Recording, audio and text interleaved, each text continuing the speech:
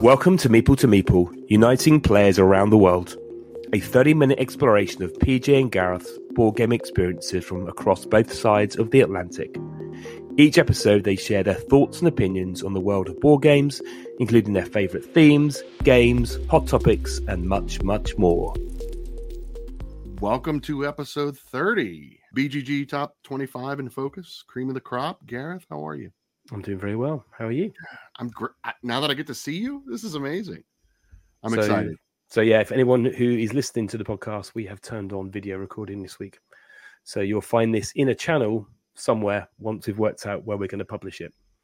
So welcome to episode 30.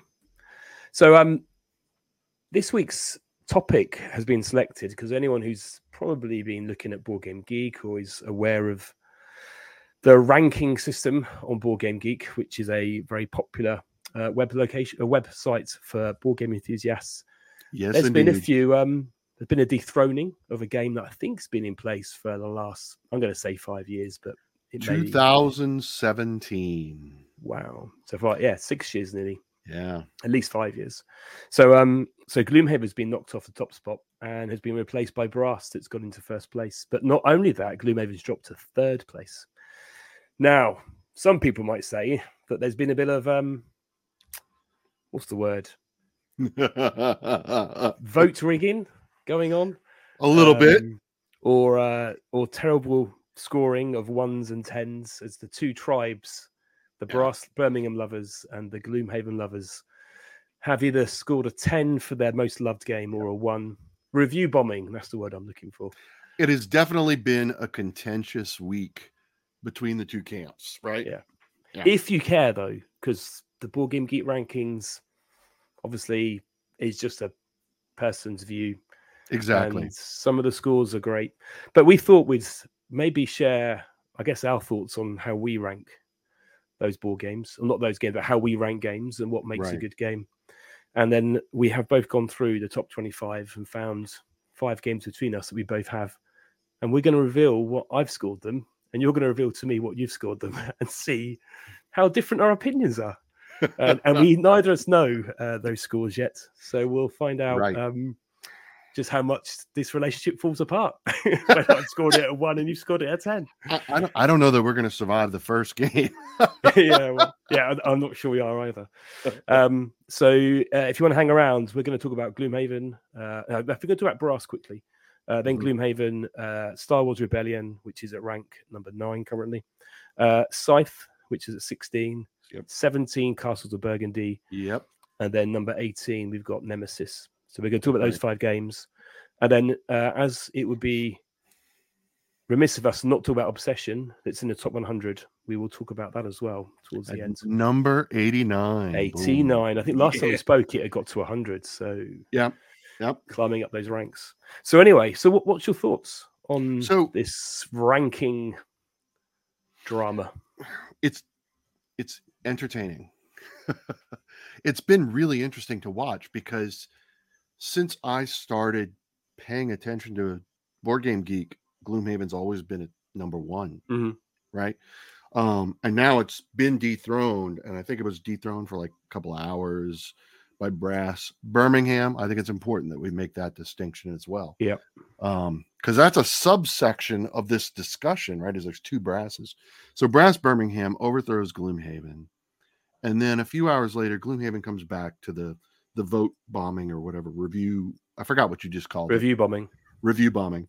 So it was a little back and forth. And now Brass Birmingham has securely taken the number 1 spot with Pandemic Legacy Season 1 at number 2. Just kind of like, if you stay out of the fight, you just get to be in second place by default, which I enjoy that a lot. And then, of course, Gloomhaven's at number 3. So it brought up the question when we were talking about this episode and how we're going to prep for it. It's like, okay, so all of this is subjective. Why? I mean, I guess it's a testament to our community, but it's also a negative too, I think. The passion, how passionate gamers can be, whether it's for good or bad. And I think there's room either way. Is like, how do they make that distinction? Because my first question is, why care? Gloomhaven and Brass Birmingham are such vastly different games. I would never make this comparison, right? Like, why do I have to choose? Because I happen to like one and I also like the other, and they're just so different. So, and yet it's drum up so much passion that people are like actively voting and reviewing and trying to keep it in the Too what I'm much saying? time on their hands. Yeah, Too much time. okay, Seriously. fair point. But it's interesting to think about.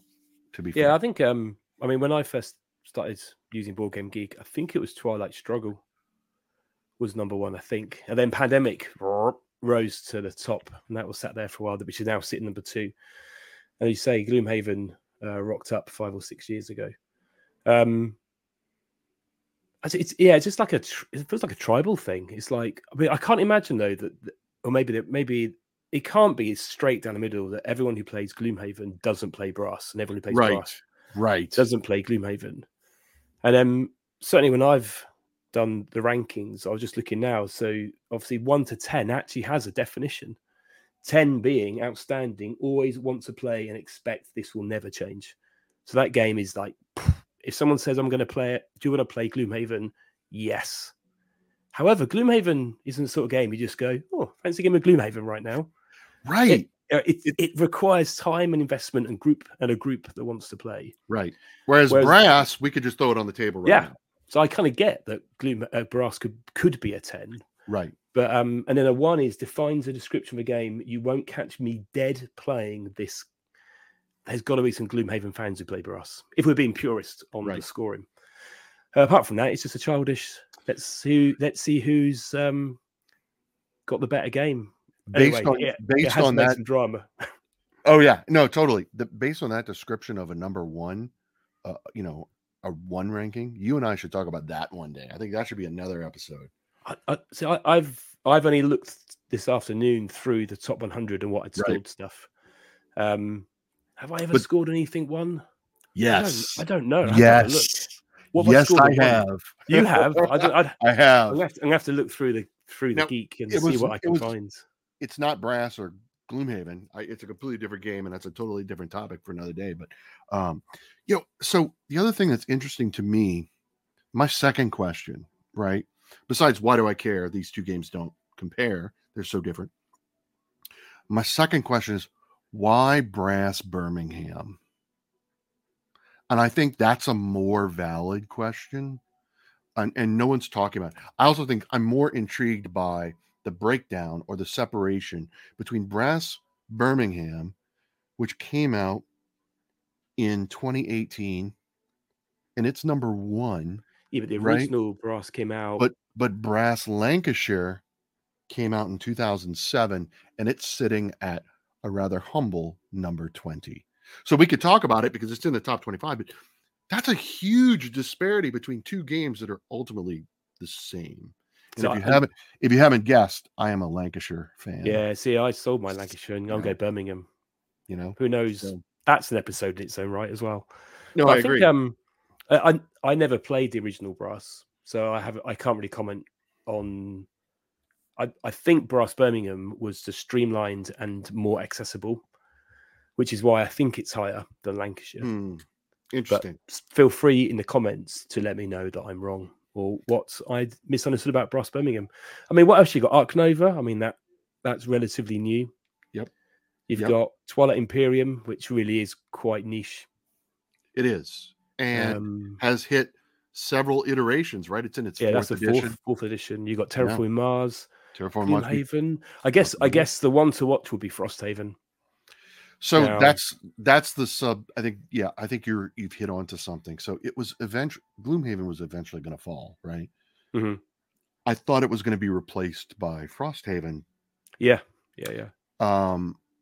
So we're finishing up painting the starting miniatures for Frosthaven, and I was thinking about this relationship between the two, and it's like, so I can see, because we haven't played it yet. I mean, and only a few people have posted and shared their plays and their experience of Frosthaven so far. So, as a seasoned Gloomhaven fan, when I engage in Frosthaven, am I just going to be, because I know people have Gloomhaven fatigue, will we be fatigued and be like, oh, I don't want to keep going? Or will it reinvigorate us? And will we then start reviewing it on BGG, and will it rise to the top very quickly?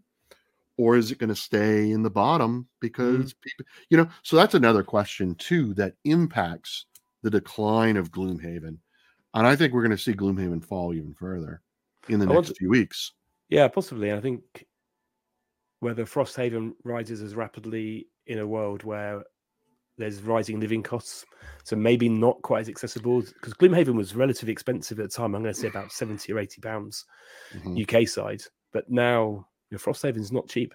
No. So have you got? Is it accessible? I know they sold a ton of copies, and I see landing, but I don't know. It'd be an interesting one to watch.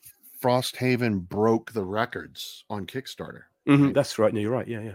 Massive records. So, okay. So Gloomhaven, right? That is our number. That's number 3. It's so what did you score Gloomhaven? I scored it a 1. No, I didn't. No, I didn't. It wasn't me. So this game is. So I've previously owned this. I sold my copy on. I've scored it a 4. Oh, and I'll explain in a minute why. Oh, what did you score it? That hurts. I scored it at an 8.5. 8.5. Yeah, I love Gloomhaven.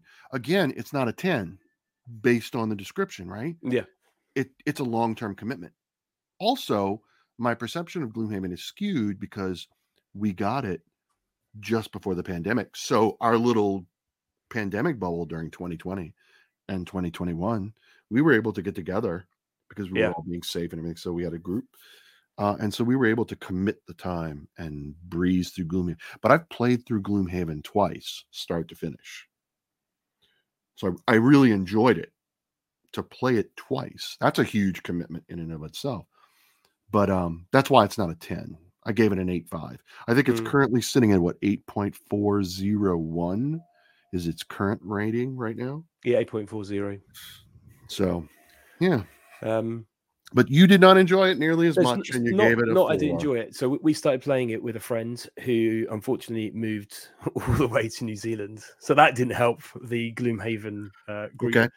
And then it just sat on the shelf. Compared to now, we didn't have a group like we have today. So maybe my views were different, but when the group are together, we like to play variation. Right. So it's not a game I go, I don't want to get invested in. And I mean, a 4 is not so good. It doesn't get me, but I could be talked into playing it once in a blue moon. But if I've got a fixed amount of time every week to play games, I'm not knocking. I get it. I enjoyed it when I played it, but actually there's other games. I mean, there's many, many more games out there. Yeah. So it got scored a 4, and I haven't edited these. So I looked and went, oh, at least it wasn't a 1. That's all I can say. It was me. So it's got a 4. Yeah. Okay. And I didn't back Frosthaven. And of course I did. So yeah. So I knew the first one was going to be an interesting one for compare and contrast. To be fair, I think if you're comparing just yours and my difference in Gloomhaven, my wife loved Gloomhaven and was part of my group, right? So much so that when Frost came in, like there was never a debate. She told me we're backing Frosthaven when it comes out on Kickstarter. I didn't get a say. That's the kind of partner you need in life. You are backing it. Yeah. And I'm like, okay, that's fine because it's great. And we've been watching it, all the drama that. The other thing too is, I mean, we could spend a whole episode just talking about the drama that unfolded through the whole campaign of Frosthaven, right? But that's another story for another day. But we stuck with it, and now we're painting the minis, and we might actually get started next month in March, which would be great. I love the dedication to not starting a game until the minis are painted. Yeah, no, we do not play with unpainted miniatures. Like that's just, But I also have a partner who's going to paint them. So let's be fair. So moving on to Star Wars Rebellion. Yes. So 2016 by Corey Konitska. Number nine on Board Game Geek, and it's a 2-player. You can play a team game. Never tried it. Haven't tried it. I don't think I ever will. But as a 2-player, I love this game. Love it. Like, so only play it with my daughter. My wife is a non-Star Wars fan. And generally any space themes, but then actually she'll play loads of games that are space related. It must be the Star Wars theme. But a 2-player game, I've never won this game because I always play the Imperials and my daughter always plays the Rebels. And she's brutal. That's it. Really? Yeah. Wow. Yeah. So I must try harder. That is interesting. Clearly, I mean, it's been close. Every game is down to one planet away, or I get to where she's just moved the rebel base. Yep. As a storytelling, living and breathing Star Wars, I guess that episode 4-ish, 5-ish timeline. Oh yeah, it hits the mark every time. Every time. And I scored this a 9. Did you? Yeah. So did I. Did you? I did. I did. Yes. Did you? It's solid. It's a solid, great 2-player game. Everything you said. I don't have anything to add. Yeah. Just epic. The only thing that could stop it being a 9 is it's quite a long game. 3 hours. 3 hours. From the time you open the box to you pick it up. Yeah. So that from start to finish, it's about 3 hours, which is great though because I got to play. But my usually wife it's when my wife is working or we got a bit of spare time. Yep. It's Rebellion, and I'm like, yeah, we lose again. Yeah, so we both agree a 9, and it's at 8.16, right? Yep. Currently at number 9, Star Wars Rebellion. Yeah. Okay. Yeah. Number 3. So we went down the list a little bit because it was trying to find games that we both owned. So we get to number 16, which is Scythe from 2016. Jamie Stegmaier, our dear friend. Yeah. Oh, Scythe is so good. Scythe is in my top 5 within my collection. Oh, wow. Okay. This would be interesting. Yeah. Because it's not in my top 9, but I do like a game of Scythe. Yes. Yeah. I love it. It's one of the first games where when we were introduced to it, it was just a beautiful experience, so that my wife was like, we need to get this. Oh, we need to get the legendary box. We need the expansions. We need the insert. We need everything. Wait, now we're going to paint all these miniatures. Yes. I mean, it's so good. We play it at 2 players and we will just, huge table presence, but who cares? Got all the cool resources. Yeah, I mean, there's a lot of stuff to bling that board game out. I mean, you got the worker placement. You've got it feels like, because of the map, it feels like Risk. It's like, games like Risk, right, with the big maps feel good, right? Mm-hmm. Like, you want to play on a big map, but Risk is a terrible execution. Yeah. But Scythe is so much better. I mean, you can even avoid combat. Now, I think that was the thing that got both my wife and I is we played Scythe and like there was no combat. Or if there is combat, you don't take your units off the board. They just go back to your home. Well, it's one of those things you have to explain to people because, like you say, you open a box up and you set it up, and people think mechs and hexes and war. Yeah, and actually, it's more of a deterrent. Yes, of war. I mean, you can go aggressive if you want to. You can. So, we got one friend who doesn't like playing it because he really thought he was going to be there fighting and lots of battling, and actually, he spent a lot of time farming and gathering resources. Right.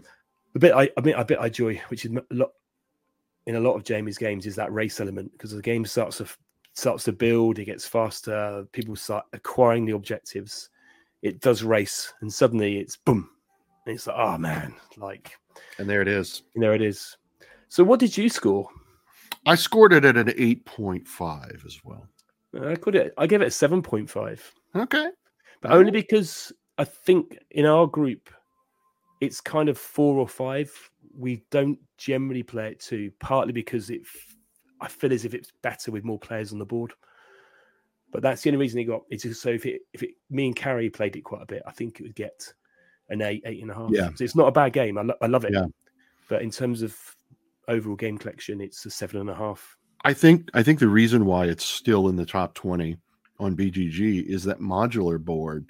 That makes the 2-player, because now the board is smaller and more compact. And the modular board is awesome. The whole components is typical. And it is currently sitting at an 8.02 on Board Game Geek, right? Yeah. So neither of us are far off our kind of, I guess, the average. Castles of Burgundy. So this is a 2011 game. Now this game we play this two players. I don't even know if I've played it with more. I'd have to go and look at the stats. It won't be very often. So this is dice rolling,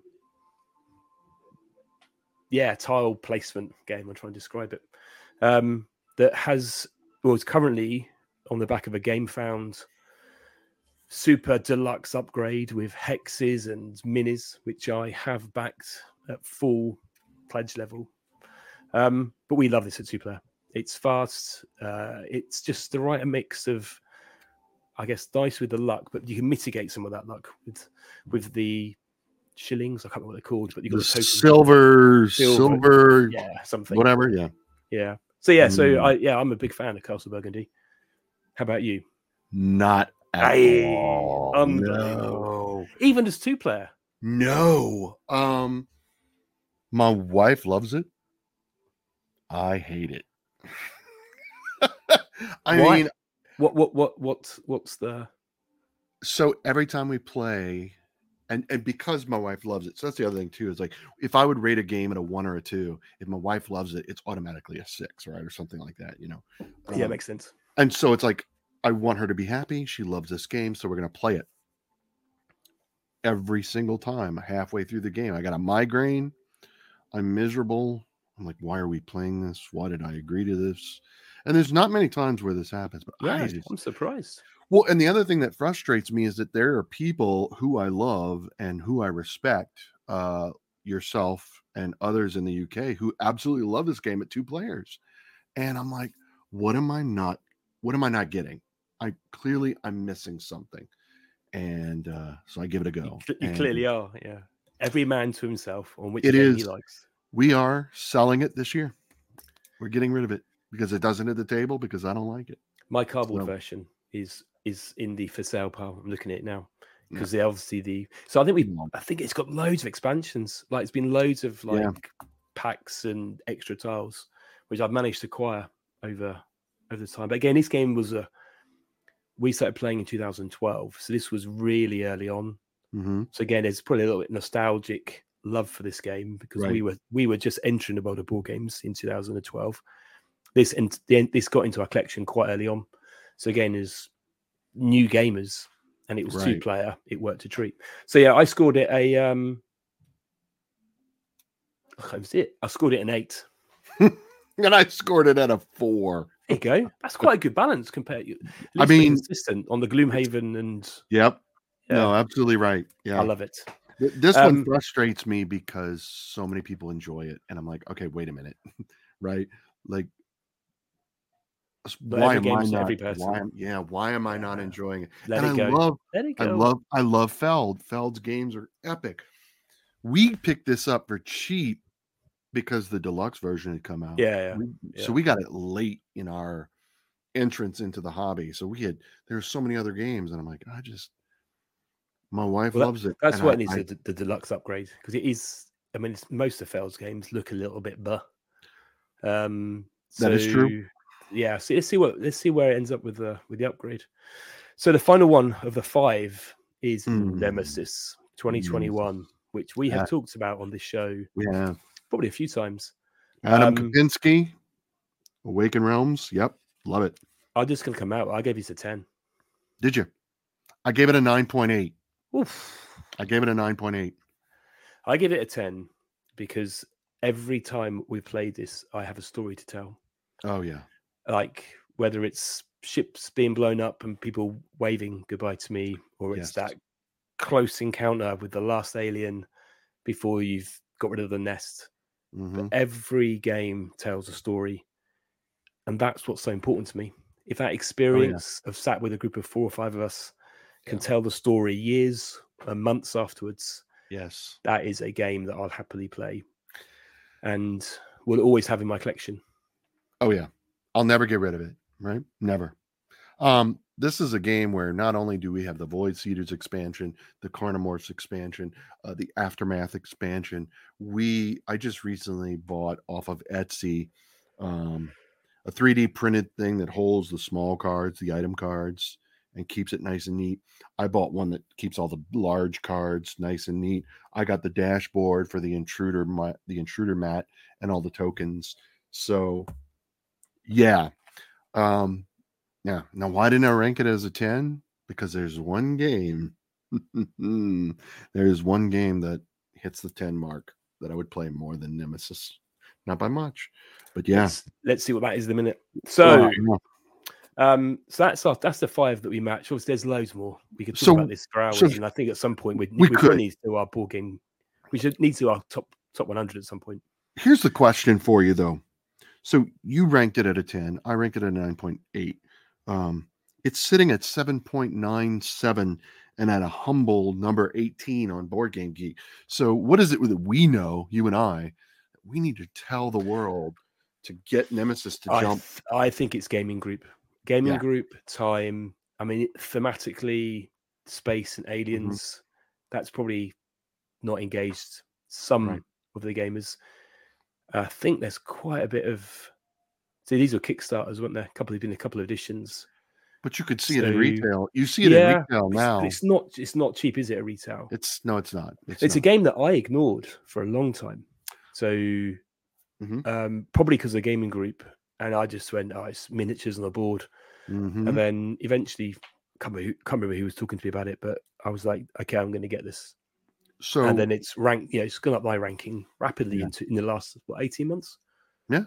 Yeah, absolutely. 2 years. 2 years. So here's what I think is interesting. It is semi-cooperative. So if you love trader mechanics, that's a good point. The trade's a bit.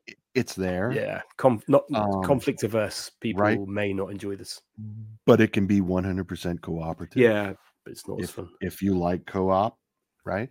And then there's again, like I said, semi-co-op, right? So there may not be a trader mechanic, and then it's not a true trader mechanic.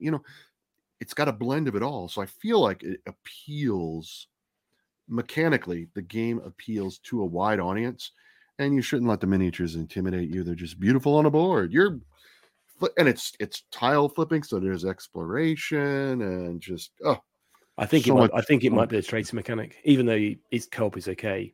Right. No, co-op is great. No, it shines with that traitor. Oh, I disagree. I disagree because that's why it's 0.2 different. No, yeah. The other thing too is if you play fully cooperative, that means that the ship survives. You can then play Aftermath. Oh yeah, of course. That epilogue feature. So it's like you get to play the full game. Still not tried that. Still not tried that. Still not tried it. So good.